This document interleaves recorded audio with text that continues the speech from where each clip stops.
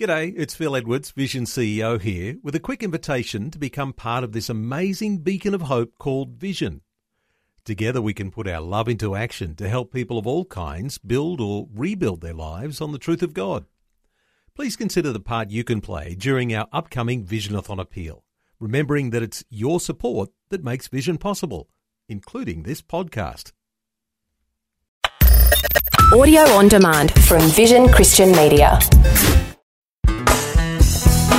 Of the 2.2 plus billion Christians alive on planet Earth today, sadly, the majority are so focused on the here and now that they struggle even to imagine that they could actually have a rich, dynamic, powerful and indeed life-changing relationship with Jesus, when all along that's exactly what Jesus has in store for them. Hi, I'm Bernie Diamond, and thanks so much for joining me again. Today, we're going to take a look at what Jesus really wants for you, what he has planned for you from a different perspective. And please do stay tuned, because in just a few minutes, I'll be telling you about Christianity Works' free daily devotional. It's called Fresh, and it's all about helping you draw closer to Jesus so that you can become all that he made you to be. There was a time in my life, 20 years ago or so, when I was completely alone on this earth. I mean, completely alone. No friends, no family. Okay, I knew people, but none of them were friends to me. At least that's what I thought. I'd never been alone before like that. If you've been in that place, you know how devastating it can be. In fact, devastating doesn't even do it. I can't find the words to describe how terrible it was to find yourself completely alone. And then little by little, a handful of people, just 3 people at first, came out of the woodwork and gathered around me, and they were my friends. I was going through some awful stuff in life, and these 3 people all had a couple of things in common. Firstly, they were Christians. And secondly, because I hated Christians, I'd never been very nice to them. As I look back on those times, I realised that back then I wasn't particularly easy to love, truly. Not only were things difficult for me, but I had an ego the size of a small planet, wouldn't listen to people, and boy, I hated Christians. So for these 3 people to step up to the plate and care for me the way they did, to this day, I find completely astounding. Now, Jesus had been on my case in the months leading up to that time. He'd been knocking on the door of my heart. I knew that. But it was when he brought these people into my life that he became real to me. We're chatting this week on the program about this sense that Jesus is knocking at the door of our hearts. And whether we've been a churchgoer for a lifetime, or perhaps not, that simply isn't the issue. There are many people who warm the pews of a church each Sunday, and yet they've never experienced a dynamic, life-changing relationship with Jesus. They're the people who, as I once was, are lukewarm.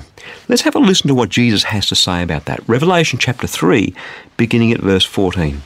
And to the angel of the church in Laodicea, the words of the Amen, the faithful and true witness, the origin of God's creation, I know your works. You are neither hot nor cold. I wish you were either hot or cold. So because you are lukewarm and neither hot or cold, I am about to spit you out of my mouth. For you say, I'm rich, I've prospered, I need nothing. But you don't realize that you're wretched and pitiable and poor and blind and naked. Therefore I counsel you to buy from me gold refined by fire, so that you may be rich, and white robes to clothe you and to keep the shame of your nakedness from being seen, and salve to anoint your eyes so that you may see. I reprove and discipline those whom I love. Be earnest, therefore, and repent. Listen, I am standing at the door, knocking. If you hear my voice and open the door, I will come into you and eat with you and you with me. To the one who conquers, I will give a place with me on my throne, just as I myself conquered and sat down with my Father on his throne. Let anyone who has an ear listen to what the Spirit is saying to the churches. Now, that bit about being rich is something I really relate to. I wasn't rich per se, but I was pretty comfortably off. I thought I was self-sufficient. I subscribed to the theory that you make your own luck. Life is, after all, what you make it. Work hard, focus, achieve, and life is going to be fantastic. And truly, I thought my life was fantastic.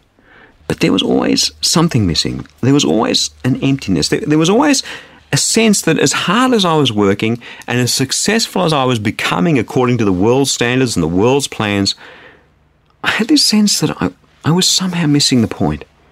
When I first read these words of Jesus, they were like a sword that cut through all the pretense and all the pride and all the palaver that I went on with, straight to the quick, straight to my heart. I knew in an instant what the problem was. For you say, I'm rich, I've prospered, I need nothing. But you don't realise you're wretched and pitiable and poor and blind and naked. Absolutely, that was it. That was precisely the life I was living. I was kidding myself. I thought I could see clearly, but I was blind. And what a terrible state that is to live in. Again, Jesus puts it this way in Matthew chapter 6, verses 22 and 23. He says, the eye is the lamp of the body.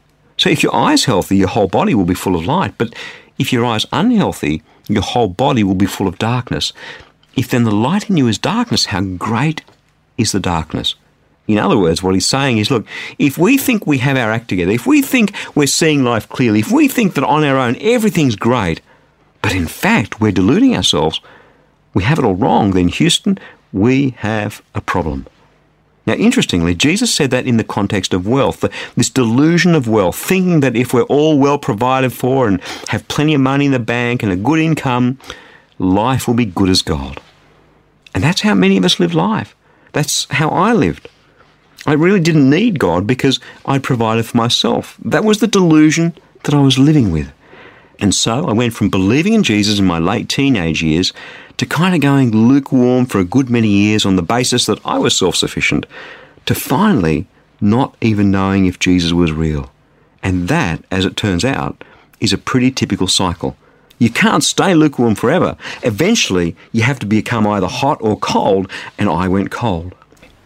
And so my prayer for anyone today who has anything but a rich, fulfilling, dynamic, passionate relationship with Jesus, if you're in a place that falls a long way short of that, then my prayer for you is that by hearing what Jesus is saying, your eyes will be open to the truth of the reality of the life that you're living. Not for any other reason than the fact that Jesus has so much more planned for you. For you say, I'm rich, I've prospered, I need nothing. But you don't realise that you're wretched and pitiable and poor and blind and naked. Therefore I counsel you, says Jesus, to buy from me gold refined by fire, so that you may be rich, and white robes to clothe you, and to keep the shame of your nakedness from being seen, and a salve to anoint your eyes, so that you may see. When I came to that realisation, it took some doing. I had to ditch my pride and admit that I was in the place where I was at. So I know how hard it can be to admit that even though once we may have professed some sort of faith in this Jesus, even though once our backsides may have warmed a pew in a church somewhere, today, now, here, in this place, I'm lukewarm or I'm cold. And it was time for me to admit that and to do something about it. So if this is speaking into your heart right at this moment, I know, believe you me, I know what it feels like. But let me encourage you to trade the pride and the desire for the world's riches for real gold, so that you may be truly rich in Jesus. Let me encourage you to accept the white robes that Jesus is offering you in this place right now. The robes of complete forgiveness, complete right standing in God's sight, free from shame and reproach. Let me encourage you to let His word be the salve to anoint your eyes that you may truly see. Know the truth, because as you do, it will set you free to live the life that Jesus always planned for you to do. See, as we accept Jesus into our hearts, He has something so much better planned for us, something so much better than anything this world could ever offer.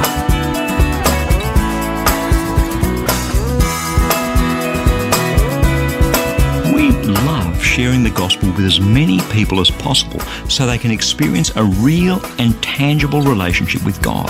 So before I go, I'd like to tell you about our free daily devotional to help you be all that God made you to be. It's called Fresh. Each day you'll receive a powerful scripture verse together with some words of inspiration, hope and encouragement. And the best news is that it's completely free and delivered right to your inbox each and every day, where you can choose to read, listen, or even watch the daily video. It's completely up to you. It's God's Word fresh for you each day. To receive your free devotional, just jump onto the website freshdevotional.org. You'll see the Fresh e-devotional sign up right there for you. As a bonus, I'll also send you a free copy of my ebook, How Can I Hear God Speak to Me? So head across to the website and sign up to receive Fresh.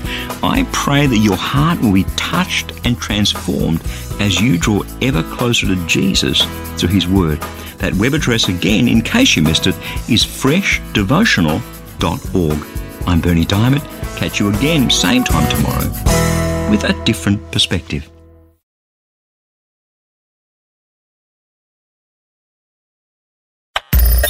Thanks for taking time to listen to this audio on demand from Vision Christian Media.